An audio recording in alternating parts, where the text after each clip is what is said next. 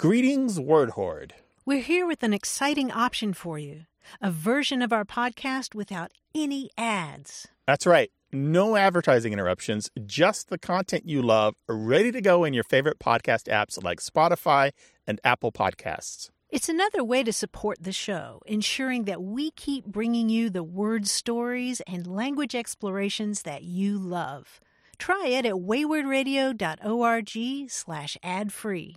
And it's affordable. For just a small subscription fee, you can enjoy A Way with Words uninterrupted, except by us. Plus, it makes a great gift. Know somebody who loves language as much as you do? Give them the gift of words. Easy to sign up, easy to enjoy. It's the same A Way with Words, just streamlined for your listening pleasure. Go to waywardradio.org/ad-free. Support us, support the show, and enjoy an ad-free listening experience. waywardradio.org/ad-free. Thank you.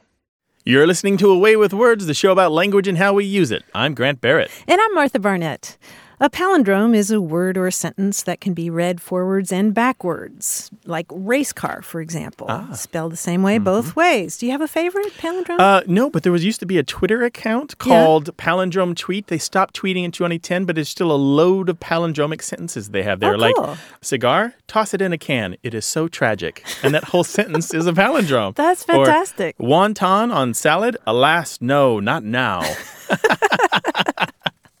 Those are good. Yeah, they are. I think my all-time favorite used to be sit on a pan, Otis. But I have some new favorites now. Oh, I see. And these are from a contest run by one of the world's top palindrome writers, Mark Saltveit. How do I get that job? I have to actually be interested in palindromes. Yeah, well, you can read his magazine, which is called The Palindromist. And every year he offers the Oscars of palindromes. And there were a whole lot of categories this year, but I wanted to share a couple of them. These are from the short palindromes category. Okay. And I think you'll appreciate these. The one thing that I like about these is that they all have titles. It's not just the palindrome, but a title to sort of help you understand. So here's one of the winners. It's Espresso Rescue. That's the title. Had a tonic? Cup of cappuccino. Ta-da!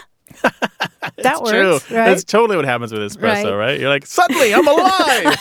Totally, for me. But here's my favorite. This one is called Election Dilemma. Okay. No one to vote no on. No one to vote no on. Right? Yeah. How many elections has that absolutely been true? Every election. I don't want to vote yes. I want to vote you suckers out. Let's leave the chair empty for a while. Well, I have lots more palindromes to share, but I will do that later in the show. And in the meantime, we'd love to hear your stories and thoughts and comments about language. Call us 877-929-9673 or send your questions about language to words@waywardradio.org. Hi, you have A Way with Words. Hi, Martha. It's Adriana Glover calling from Chula Vista, California. Welcome to the show. How you doing there? Yeah, what's going on in Chula Vista? So a little bit of background. I'm Mexican, fluent in English and Spanish. My husband is Creole, and I sort of not very diligently am attempting to raise my daughter bilingual. So I didn't really expose her to, 100% Spanish like some parents do. She was around it, but not 100%. So now she's in dual immersion school, and recently I kind of had a moment where I'm like, oh my gosh, I think she actually might start being bilingual. And so what happened was, usually when somebody, thinks in English, they'll like hurt themselves or drop something and they'll say, oh, or they'll say, and so my daughter dropped something and she said, ay. And I'm like, that's what I say when I'm thinking in Spanish. So I didn't know if there was something to that, to say I and E when you drop something or make a mistake versus O and which is what I guess somebody would say in English. We could probably kind of predict the future for your daughter if she continues in this school. She probably will never be perfectly bilingual in both languages unless she gets complete immersion in both languages for long periods of time. So it's cool. She's going to continue to do what she just did when she dropped something on her foot or whatever it was that she did. She's going to keep borrowing from the most memorable parts, at least as far as her education and her life goes, from these different languages and using the term or expression that fits the circumstances and first pops into her head. And sometimes there's no rhyme or reason to that. And she'll slowly find that behavior modified by what you do and your husband does and what her classmates and her teachers do. And so she's going to develop this little kind of bilingual idiolect of her own, where her bilingualism is going to be a little different than the person next to her, because there's no such thing as like exact bilingualism where two people share exactly the same level of bilingualism unless they're in exactly the same circumstances. So, right, and even for me, I mean, English is still my strongest, but I still have a pretty darn good level of Spanish. Yeah, if you want to really get her bilingualism to be strong, take her for a couple months in the summer to Mexico and just dump her right into the environment with family and friends. That's what they did to me. Exactly. Yeah, there we and go. It worked, huh? It's a great model. I highly recommend it. But the same also holds true for the English. If you want her to have that really strong English, she needs to spend a couple months each year in a completely English language situation with friends and family, people that she loves, and this kind of off and on of these two languages will keep reinforcing month in and month out. And your question was that moment when she said "ay" rather than "uh-oh" or something, was that a sign of her incipient emerging? bilingual? Yeah, I would think so. It is a little bit, yeah. in Spanish. Yeah. Yeah. I mean, that was my experience when I lived with an Argentinian for many years.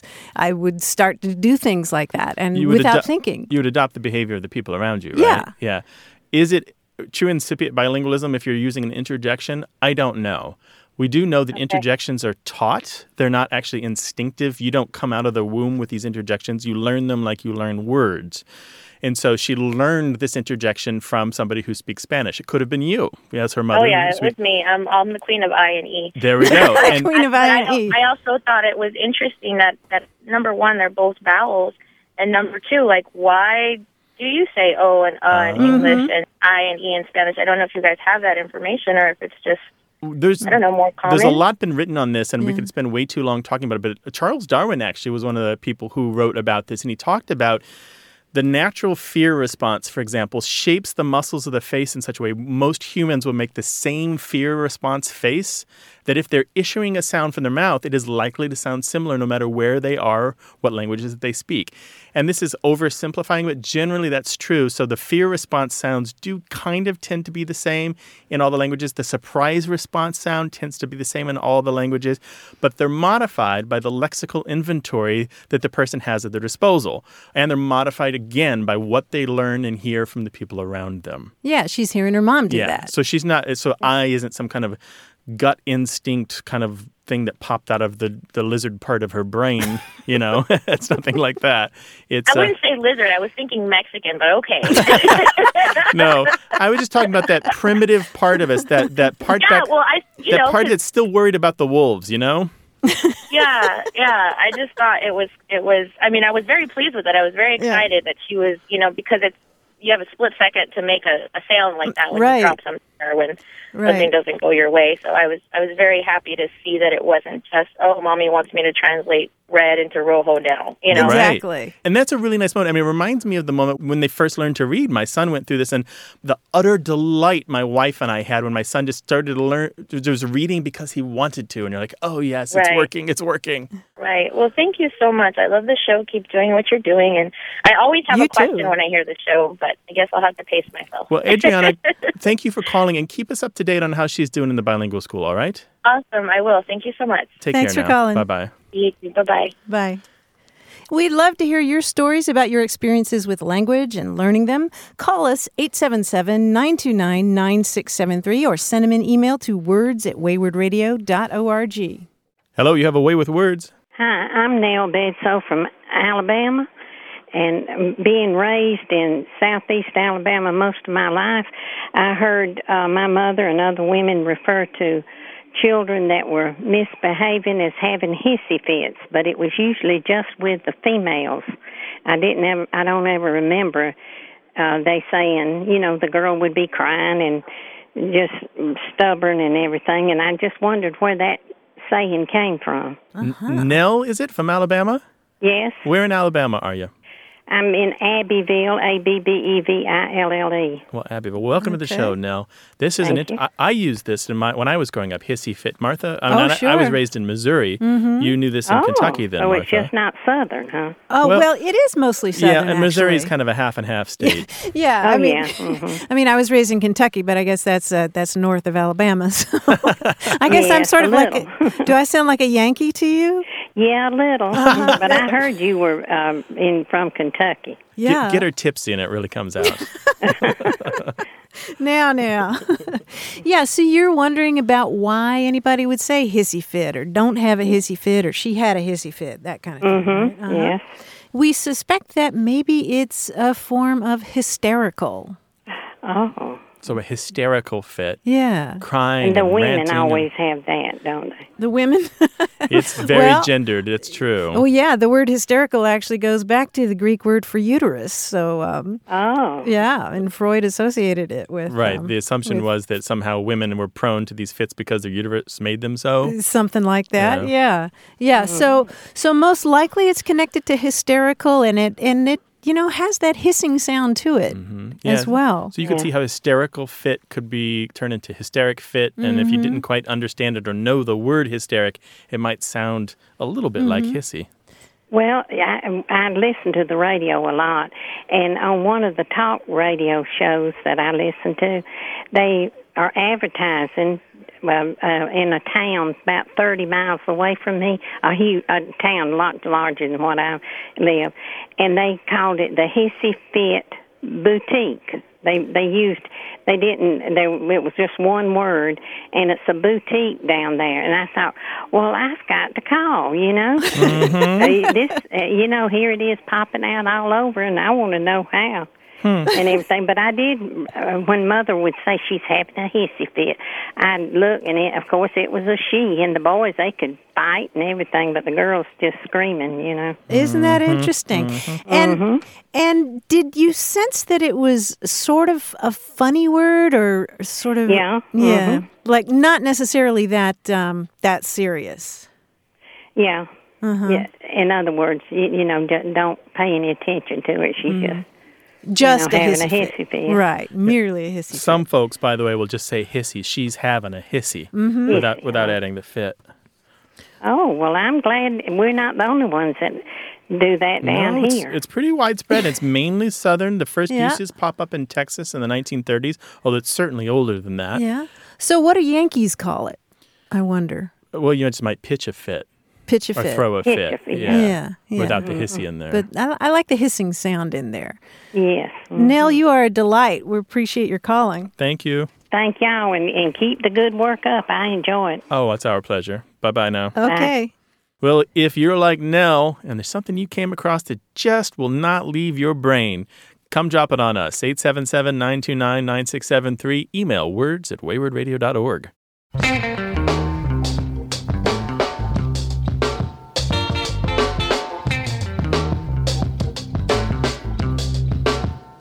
We were talking earlier about palindromes, and there are also word unit palindromes. What's that? A word That's when all the words read back and forth rather than just the letters. Ah, Do you know I what see. it? Mm-hmm. For example, here's one called "Cold Feet at the Altar."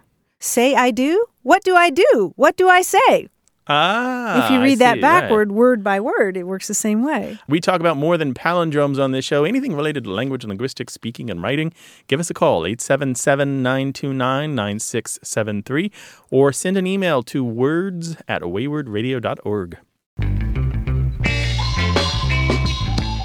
How is the language that your family uses connected to the larger history of English? Find out as A Way with Words continues.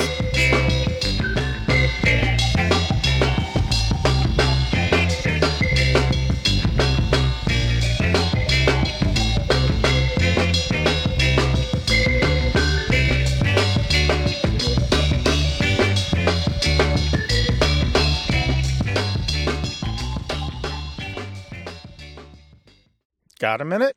We need your help. Head over to gum.fm/words and share your thoughts in our quick survey. Your feedback matters. It's the backbone of our show's success. Thanks for making our show even more successful. That's gum.fm/gum. WORDS. Thank you. You're listening to Away with Words, the show about language and how we use it. I'm Grant Barrett. And I'm Martha Barnett, and joining us on the line from New York City is our quiz guy, John Chinesky. Hello. Hey, John. Hello, Grant and Martha. Here What's up, I am. buddy? Yeah, here in New York City. Did you guys see Frozen? Yes, I did. No, Yeah. I haven't seen it yet. Yeah, the Disney Oh, movie. you should see it. Yeah, I really liked it a lot. It was great. The music was fantastic. I actually met the composers, Bobby Lopez and Kristen Anderson Lopez, the other nice. day. Yeah, they're super great. I liked the song "Fixer Upper."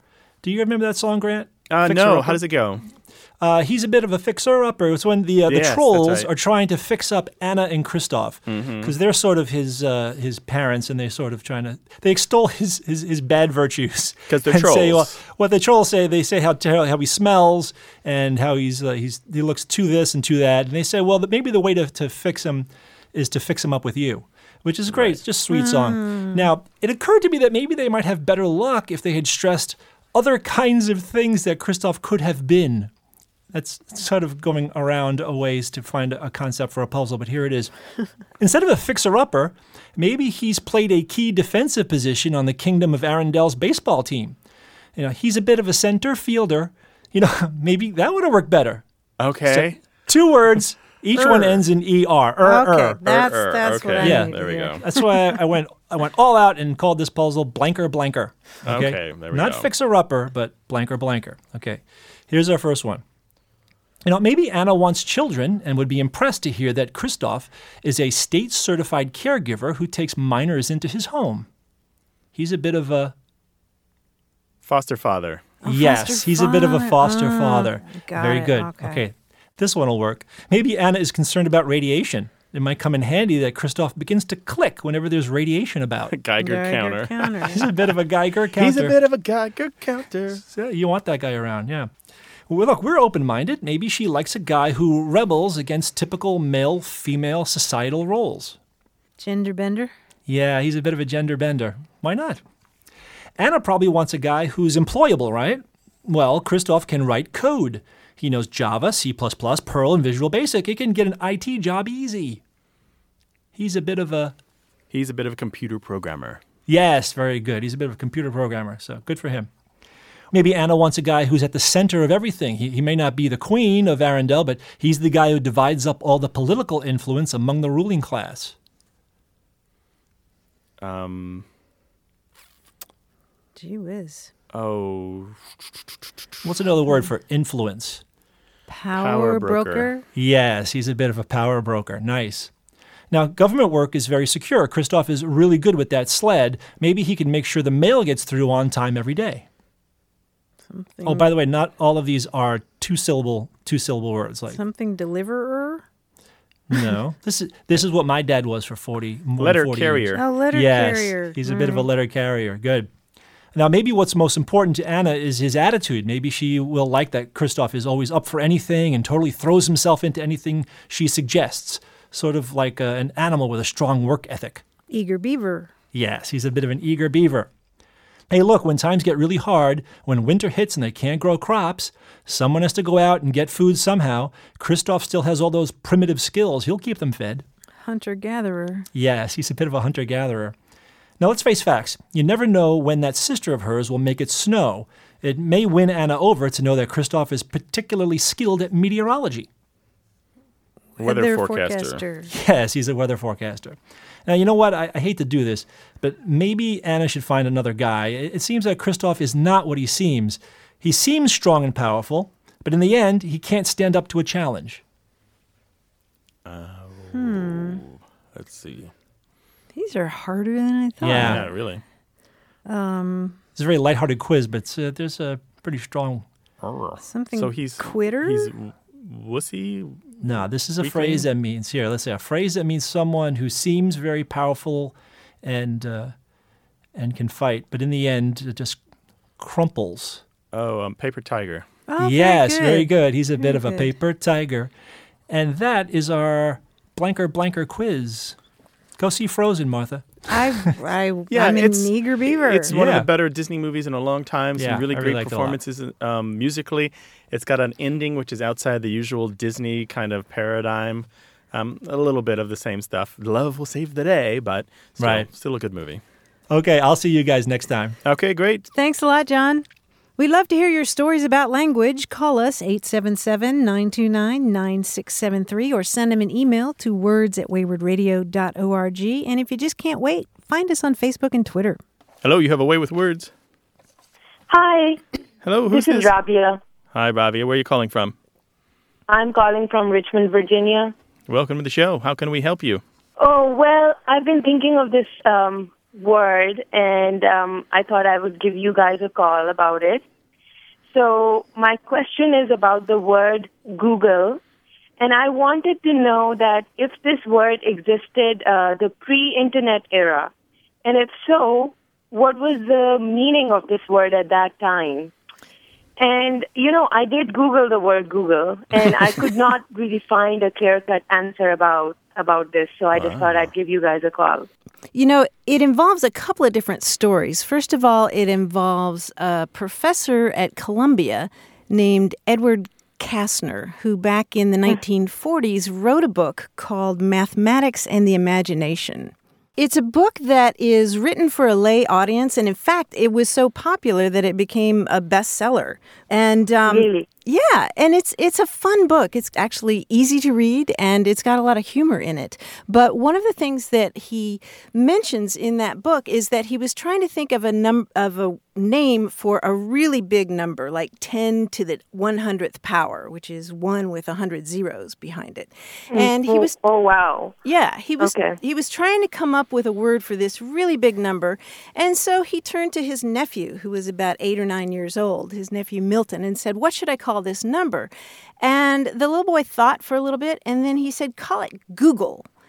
Oh, And really? yeah, but he spelled it Googol, which I think is a great word for a number with all those zeros. So then fast forward to 1997, and the guys at Stanford University, who had just come up with this great search engine that they were developing further, they were trying to come up with a name for that. And the original name for it was back rub, if you can believe it. Really? Back A rub. back rub? Yeah, that was the original name for this search engine because they had this great idea of using backlinks from websites to rank the websites. And so they were calling it back rub, and they thought, no, we need a better name for this. And so mathematicians had adopted the word Google and also used the word Googleplex, which is almost infinitely So that's Google larger. to the power of Google? 10 to the power of Google. Oh, 10 to the power of Google. Okay. Which is just this insanely large number. So one of them suggests the number Googleplex, and they said, that's pretty good, but then they shortened it to Google and apparently misspelled it when they were registering the domain name. But it stuck. Yeah. Now there is one other Google though, right? You mean googly eyes? Well, Barney Google? Well, I'm thinking of the Cricket Google. The Cricket Google. Yeah. I don't know the Cricket Well, the Google. Cricket Googly. So do you, Ravi? Oh, the googly. Yes, I'm aware of that. Yeah, so you follow cricket? I'm aware of the googly in cricket because I do watch cricket. I the game. I thought he meant the insect. No. But you mean the game. Okay, Yeah, of so course, to throw yes. a googly is Right. to Google, and they're unrelated, but I thought it worth Right. mentioning here. So can you tell us what a googly is in cricket? Yes, please explain it. So, you play cricket with a bat and a ball. So it's a specific type of way you throw the ball towards the bat. So it's a style of bowling, basically. Mm-hmm. And so the ball Yes. breaks in a certain way, right? It kind of like does this little dip or something? It's hard to describe, but let me tell you this. This style of bowling was invented by a bowler from Pakistan, and I'm from there, so that's how I know about it. Okay. Very good. I thought it was worth mentioning this other googly, and so if somebody throws a googly, they are a Googler, but it's not Yeah, related. different Google. Different Google. So complicated history yeah. here. Yeah. Interesting. The short version is that Google, spelled Googol, is the name of a huge number, and the search engine is spelled a little bit differently. Yeah. So how about that? Well, sounds good. So now I know. Thank Okay. you. Well, we're really glad you called, Rabia. Thank you so much. All right, take Okay, care now. Take Bye-bye. care. Bye-bye. Okay. Bye-bye. I think that there's a whole world of questions that we can answer about English, Martha. Indeed. We'll just Google it. Yeah, maybe we should give people our phone number so they can call with their questions. Oh, that's a good idea. Let's see. How about 877-929-9673? That's the number to call to talk with us on the air. Or you can send us an email. That address is words@waywardradio.org. And we are all over Facebook and Twitter.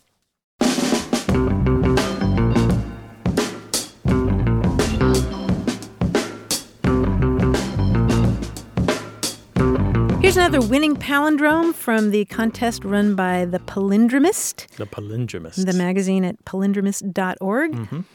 And this one also has a title, and it's a word unit palindrome. It's called The Difference Between My Boss and My Therapist. Doors open to forward maneuvering. Past my inbox. Remember to work, she says. Now focus. Focus now, says she. Work to remember. Box in my past, maneuvering forward to open doors. Whoa, that is totally great. Isn't that beautiful? Yeah. So I assume that they come up with the title after they come up with the palindrome. I think so, yeah, to kind of explain it. Do you have a favorite palindrome? Maybe like go hang a salami, I'm a lasagna hog? Call us 877-929-9673 or send it an email to words@waywardradio.org. Hello, you have a way with words. Hi there. My name's Ken. I'm calling from the bucolic, quiet corner of Connecticut, Ashford, Connecticut. The quiet, bucolic corner of Connecticut. Which corner is that? The northeast, northwest? The official quiet corner is the northeast. It's also the last green valley where from space you cannot see any lights from like just south of Worcester to just down to about Mystic, Connecticut. Wow, cool. that does sound bucolic. I'm surprised as close as Connecticut is to the metropolis. No light pollution, huh? It's a rural area. It's, there's like 4,000 people, 4,500 people in the town. Okay, We're not kind of much to spread do, out. so you called us, huh? Well, for quite a long time now, I've had some angst about the use of the word persons when the word people would seem to be the more appropriate choice. So, for example, I've always wondered why Barbra Streisand then didn't sing persons who need persons are the luckiest persons in the world, if that were correct. Mm-hmm, good point. I've spent a lot of time in, like, church settings. I work for a major deity here in Northeast Connecticut. A major deity, did you say? Yeah. She Is that an does. I'm an insurance ordained minister. So I spent a lot of time in church. What? You're an What? ordained minister, or you work for an insurance company? Which is it? I do both. Oh, okay. All right. Historically, I worked for. I've been ordained since 1980. Okay. But I ran away from the church about 7 years ago. I've found my way back recently, but I'm sort of a missionary to the insurance company. As a minister, you were talking about persons versus people. Well, yeah, and so in the church, they were in the 70s. They were sort of being hip, and they'd say folk. They talk about the folk, the church folk, and then they got a little in the 80s and into the 90s, and right up to now. They're using things like persons. Would the persons who are going to be baptized come forward? Oh, Would really? the persons who are going to join the church please come forward?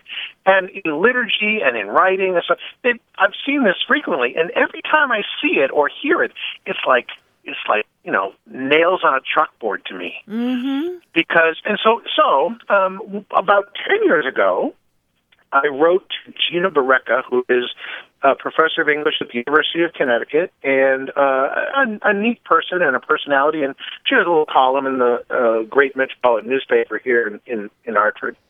And I said to her, Gina, what's up with this persons versus people thing? And all she did was write back saying, if persons were correct, the Constitution would begin, we the persons. Mm-hmm. And so, but that didn't answer my question. And so I thought maybe since you folks had a way with words, you could help me. That's so interesting. I hadn't heard it used in connection with the church. I'm surprised, really, given what we know about persons typically being corporate and kind of legalese. Yeah, and legalese. Kind of official sounding, kind of authority-based. Well, church. I guess you Not might... in elevators, Yeah. This elevator holds 13 persons. Right. Elevators, that's a good example. And persons is a bit more formal and, as Grant said, specialized. You think about the Missing Persons Bureau and that kind of thing. But otherwise, people is a much more natural use, I think. There was a quote-unquote rule that was floating around for a while that said that if you could count the number of people in the group, then you should use persons if it's a really small number. Like there are 5 persons at the bus stop. But that was a manufactured rule. Yeah, that was there's rarely embraced and probably never really caught on. Yeah, it's one of those things that has to do with just the native ear and the feel, and I'm completely with you on this, Ken. The adaptation of the legalese, I think, is a piece of it, as I've come to understand it. But another thing, to me, it just sounds snooty. I don't know. It just sounds a little stuffy, Yeah, a little bit too lofty for the context. So, Ken, I think that you should stand up in the middle of a service and just say, you know what? Moses didn't say, let my persons go. Right? I think that would work. Let my persons go. Yes. Into this bucolic valley that you described. Yes. Ken, thank you so much for calling. Well, it was fun talking to you. Have a great day. Take care now. Bye-bye. Bye. Do you have a linguistic bee in your bonnet? Give us a call, 877-929-9673, or send your questions and comments about language to words@waywardradio.org.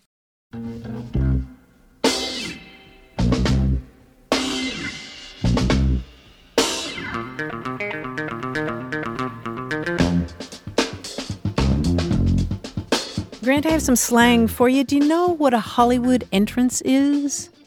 Is this where you do like Kramer on Seinfeld and slam open the door and stand there for a second to make sure everyone's looking? That's a good guess, and it's not Jennifer Lawrence going up the stairs. A Hollywood entrance is something that squeeze freaks would talk about. Does that help?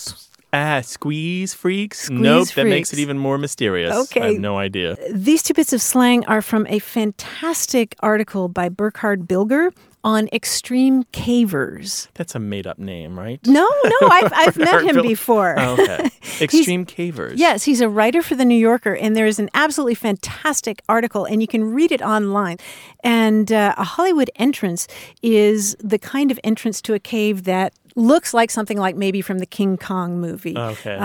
Mammoth Cave in Kentucky has a Hollywood entrance. It's really big, as opposed to a little bitty one someplace right, that like you have to... A cleft that you almost can't find. Right, covered with brush and all that. A Hollywood entrance. And squeeze freaks are extreme cavers who really like going through those narrow passages. Oh, wow. Isn't that great? I did that once when I was in college in Missouri, and I don't think I ever want to repeat it again. It's scary, right? I don't think I could, given my new girth.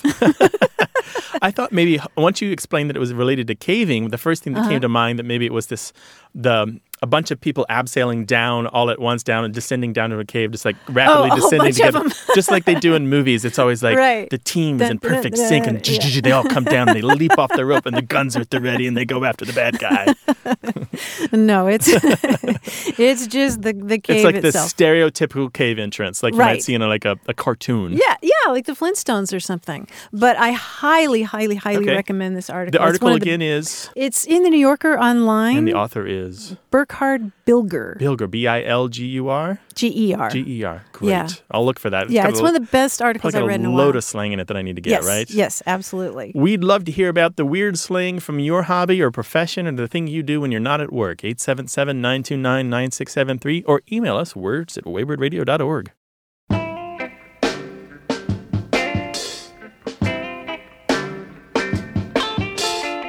More stories about what we say, how we say it, and why we say it. Stay tuned.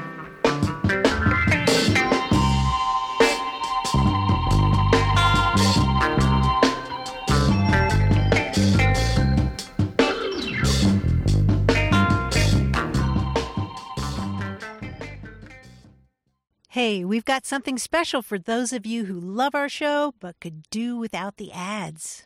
That's right. Imagine a way with words, the same engaging conversations, the same deep dives into language without advertising interruptions. We're talking about our ad-free podcast feed. It's sleek, clean, and it's just for our supporters. It's at waywardradio.org/ad-free. It's inexpensive. easy to sign up for, and works with all major podcast apps like Apple Podcasts and Spotify.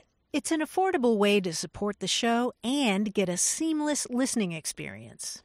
And if you're feeling generous, why not give a subscription to another Away with Words fan? That's waywardradio.org/ad-free. Sign up today. Your support means the world. waywardradio.org/ad-free. Thank you.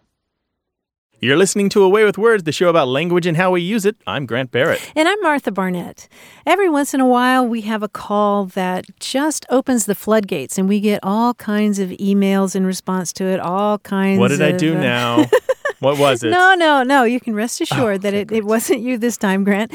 It was a call that we had from a guy who was a little bit uncomfortable with using the word proud. Do you remember yes, that? I do remember that. He had a problem with saying that he was proud of somebody else for their achievements. Right. As if it was condescending or he was stealing their thunder. Yeah, he wasn't quite sure if that fit. Right. Should he be saying that about other people? Or did it divert the power dynamic to him and away from them? Mm-hmm. And boy, we heard from all kinds of listeners about this.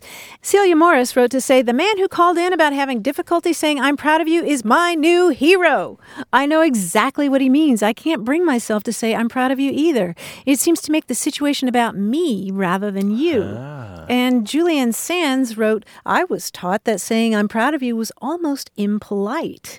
It insinuates that I am judge and jury. The correct delivery would be, you should be very proud of yourself.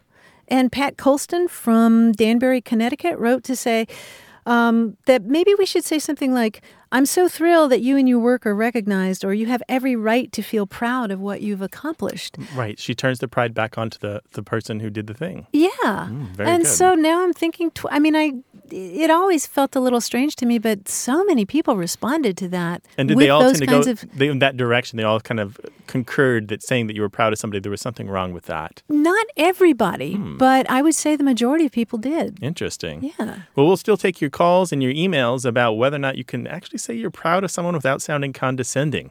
Give us a call, 877-929-9673. And, we talk about all things related to language here. Call us or email with those, too. words@waywardradio.org. Hello, you have a way with words. Hi, this is Vince from Dallas. Hey, Vince. Hey, what's up? How y'all doing? Good enough. Good enough. You? Doing well. Well, I had this roommate who was Chinese, and, I'd always hear him talking on the phone with his mom, and, they spoke Mandarin. And also I had this guy that lived across the hall from us. He spoke Cantonese. When they spoke to each other, they spoke in English. So I asked different people about that, and they're saying it's different dialects of Chinese or whatever. So what's the difference between a dialect and a completely different language? When we talk about Chinese, it's actually kind of a mistake. We talk about it as if it's one language. And really what you've got is a lot of languages and dialects in the same geographic region, some which are completely not mutually intelligible. They just do not, speakers of them do not understand each other. And others where there's some mutual intelligibility because they're adjacent to each other and they haven't changed that much over time. But they share a writing system. The writing system was kind of foisted upon these languages throughout the country. So even languages that aren't all that well suited to the Chinese script use it. And this is the problem when we talk about Chinese dialects. Some of them are utterly different. They're systematically, syntactically, morphologically different. And some of them are very similar. They'll have 30, 40% shared vocabulary, same kind of syntax, da-da-da-da-da. And that would explain why your friend and the guy across the hall didn't understand each other. Okay. So here's where we get into the explanation of dialects versus languages. A language, well, there's the old joke, which we have to talk about. Max Weinreich said that a language is a dialect with an army and a navy. Mm-hmm. So a lot of the reason that a language is called a language is because it is officially endorsed by government or the organized body that runs a country. And so it has nationalism at the base of it. It has geopolitical power, or boundaries to it, and it's things that have nothing whatsoever to do with linguistics. It's about the social forces which promote that particular variety, which might be a better term than dialect, promote that language variety to the fore so that it's taught in the schools, used in government discourse and in the government papers. And that's what makes it a language. A language is, in many ways, a political term and not so much a linguistic term or a technical term. Yeah, I mean, think about English. You have American English, Australian English, Irish English. And yet, some people might argue that English is really just a dialect of German. Right? And maybe it's just kind of got too big for its britches because it now belongs to these other countries. Dialect, big dialect.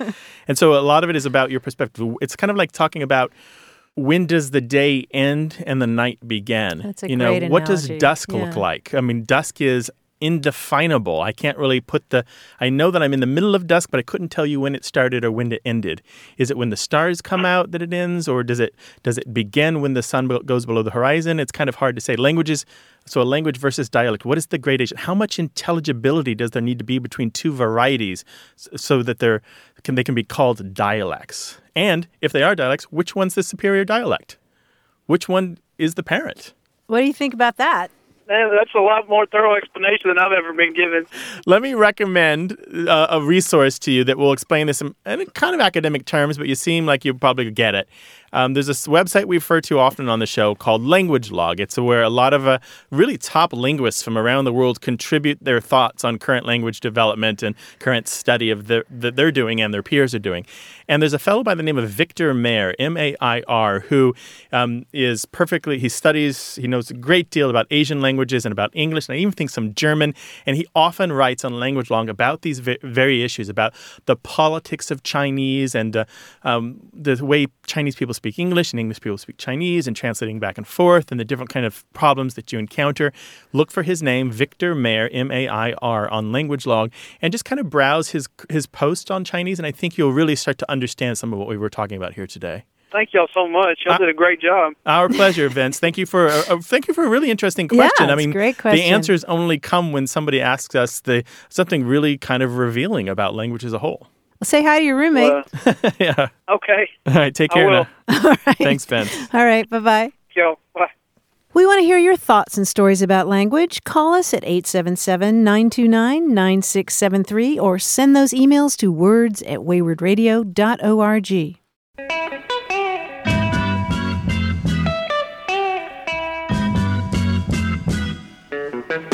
One theory of language suggests that there should be a word for every concept. We'll never get there. Right. But I found a word or phrase for a concept. If you take an 8.5 by 11 sheet of paper and fold it in half and then fold it in half again. Do you know what it's called? Folded piece of paper. Well, a quarter fold, maybe. But it's also called a French fold, which I did not know. French fold. Yeah, and I don't know why. Oh, I thought that would be how you make your bed or something. French fold. Yeah. Well, French, usually in English, when we have terms with the word French, it's usually naughty, except for French dry cleaning. Right. Or the other people's, Yeah, other people's, but it's called a French fold. So that's a quarter folded sheet of paper. Huh. Who knew? Yeah, who knew that? What did you just learn that you want to share with everybody? 877-929-9673. Email words@waywardradio.org. Hello, you have a Way with Words? Hi, this is Susan from San Antonio, Texas. Hi, Susan. Welcome to the show. Hello, Susan. What's cooking? Hello. How you doing? Good. What can we help you with? So I am a chemistry professor, and I frequently encounter a compound called phthalate, which is spelled PHTHALATE, and it has a lot of related compounds, things like phthalic acid, phenolphthalein, and naphthalene. And this is the first time I'd encountered a word that has PHTH right next to each other. So I was wondering if you could tell me where that came from, or if there are other words that have that combination. Ooh. Yes, there sure are. I mean, part of what you're dealing with there is that so many words in chemistry come from ancient Greek, right? There are actually several words, a handful of words in English that have that same PH-TH combination. I don't know if you wear glasses, but if you did, you got them from your ophthalmologist, right? Oh, that's true. Yeah. Yeah, it's just not that uncommon in ancient Greek to have the PH, TH right next to each other. It's the letters phi or phi, like in phi, beta, kappa, and theta, which is, the oval with the line across it. Phi and theta. Yeah. You have in English ophthalmologist. You have actually the Greek word for leather is diphthera, which gave us the word diphtheria. Diphtheria is the way you pronounce it because part of the characteristics of that disease is that you get sort of a leathery membrane in your throat. So diphtheria comes from the Greek word for leather.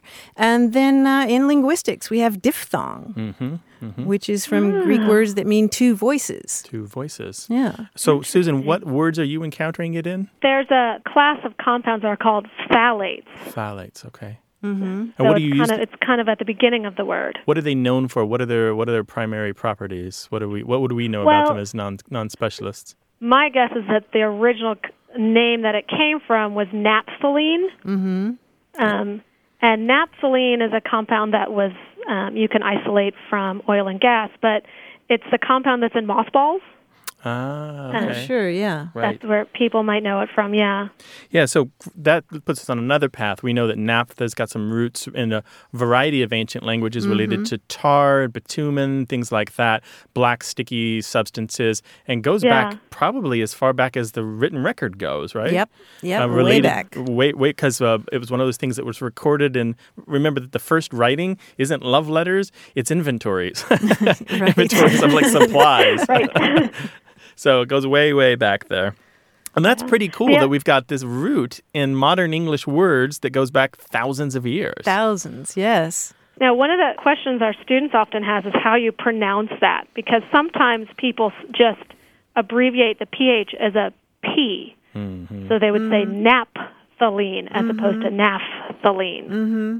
Yeah, I could see people easily leaving out that H. Yeah. Yeah. Just like an amphitheater instead of amphitheater. Yeah. That one's gaining ground, so I wouldn't be too much of a stickler about it. All right, cool, Susan. Drop us a line sometime, all right? Thank you. Helium, neon, and argon walk into a bar, and the bartender says, "Hey, we don't serve noble gases here." They show no reaction. Terrible stuff. Oh, terrible. I'm sure there's more. You look like you have more. A neutron walks into a bar, orders a gin and tonic, and asks the bartender, "How much?" The bartender replies, "For you, no charge." Oh, gosh. Terrible stuff. 877-929-9673. Email words@waywardradio.org.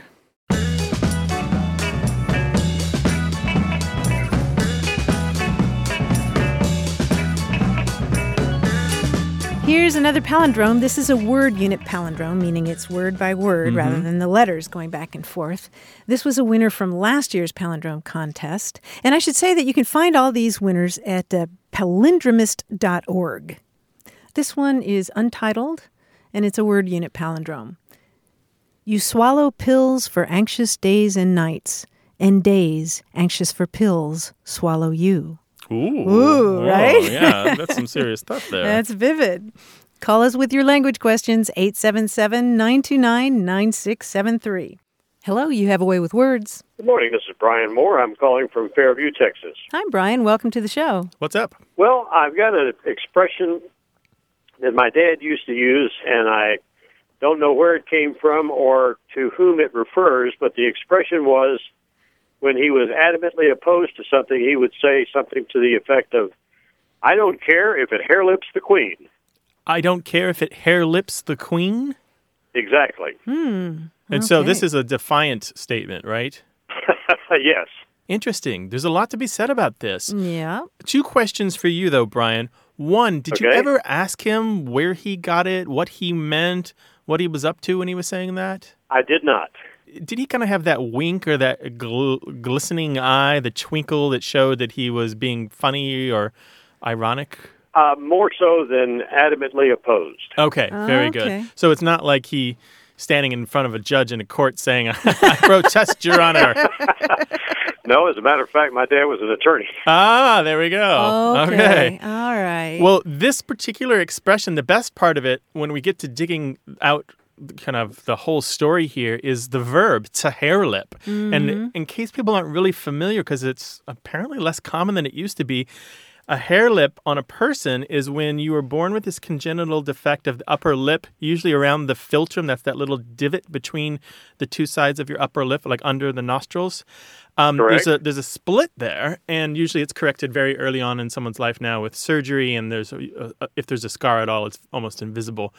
But it looks just like the split lip of the hare, the animal, the little bunny-like creature with the long ears and the fluffy tail that eats grass. Right, so it's H-A-R-E rather than H-A-I-R. Well, I've never actually connected that congenital defect with an actual animal's lip. Yeah, and the story about why they call it a hare lip, besides it looks like that, well, not the story, but part of the thing is there used to be a superstition in Ireland and some other countries that if a woman who was pregnant saw a hare out and about, that she was more likely to have a child with a hare lip. And in some places, if a woman saw any kind of animal, her child was likely to be born looking like that animal. So stay away from the horses, I guess.